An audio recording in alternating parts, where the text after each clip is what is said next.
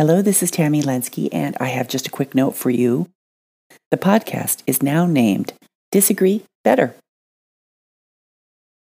There's a new book out called Living Together, Separating, Divorcing, Surviving During a Pandemic, released yesterday on Amazon. The brainchild of my colleagues Michael Lang and Peter Nicholson, the book features conflict resolution advice for couples and families from over 70 mediators and related professionals from 10 countries. Here's my essay in the book and more details about the collective wisdom in its pages. Hello, this is Tammy Lenski, and welcome to The Space Between, a podcast about getting better results from our most difficult and important conversations. The space between refers to the figurative terrain between them and us, between where we are and where we want to be, maybe even between who we are and who we want to be when we're in a difficult conversation. And this episode is 5 uncomplicated ways couples can turn arguments into discussions.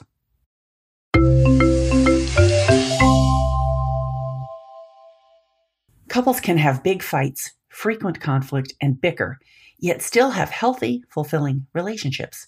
We know that conflict can damage a relationship, so why do some relationships with frequent conflict nevertheless weather the storms, survive, and even thrive? Research suggests that these 3 conditions help protect couples from the negative effects of conflict. 1. How well you think your partner understands your thoughts, feelings, and point of view, even if they don't agree with you. This perceived understanding seems to buffer a relationship from the downsides of conflict, helping couples recover better from arguments and view conflict as a healthy part of a normal relationship. 2. Being able to psychologically distance yourself in the heat of an argument.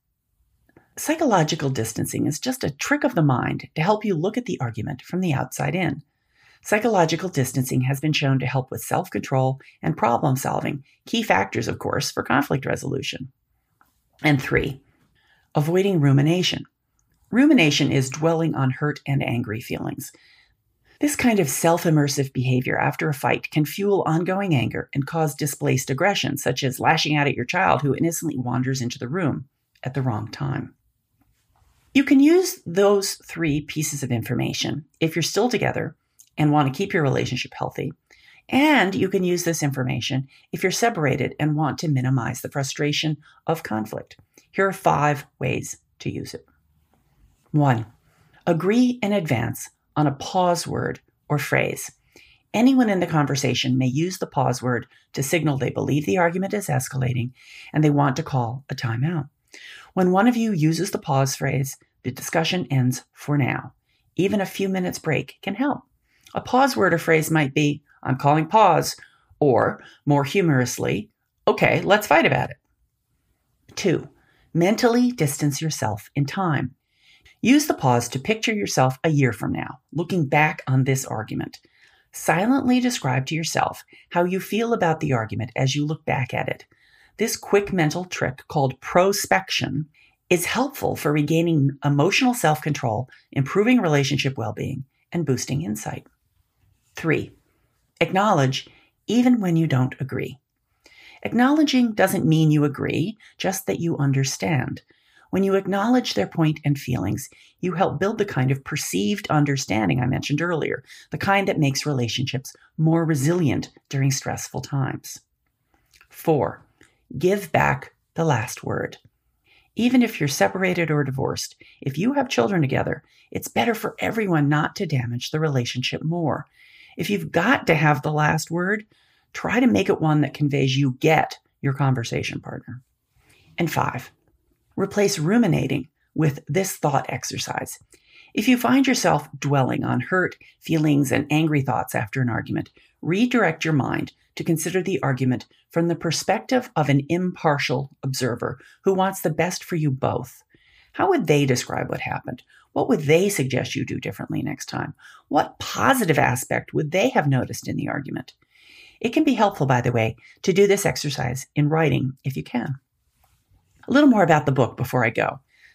Living Together, Separating, Divorcing, Surviving During a Pandemic offers guidance for couples in 3 types of situations. Couples who are living together, not contemplating separation or divorce, who find themselves increasingly stressed by 24/7 togetherness and or financial uncertainty. Couples who are sheltering in place together while one or both are thinking about or are already in the process of separation and divorce. And couples who are already divorced or separated, no longer living together, with shared parenting or ongoing financial ties, and trying to adjust to conditions caused by the pandemic. The intentionally short essays in the book are meant as bite-sized, practical guidance for easing tension and managing life at home during these difficult times. I've had a chance to read the entire book, and it is just chock full of smart, doable ideas and wisdom.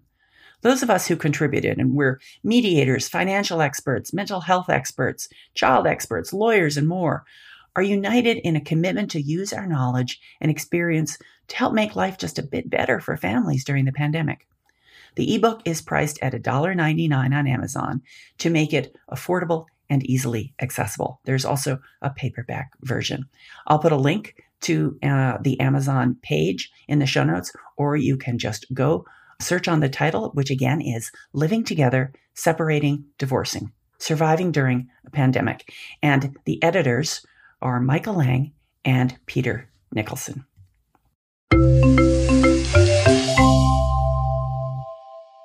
Thank you so much for listening. You can find show notes and episodes at tammylensky.com/podcast. Transcripts of podcast episodes are available at no cost to my subscribers who receive an email each time one is available. Visit tammylensky.com/subscribe. That's TAMMYLEN as in negotiation, SKI.com/subscribe.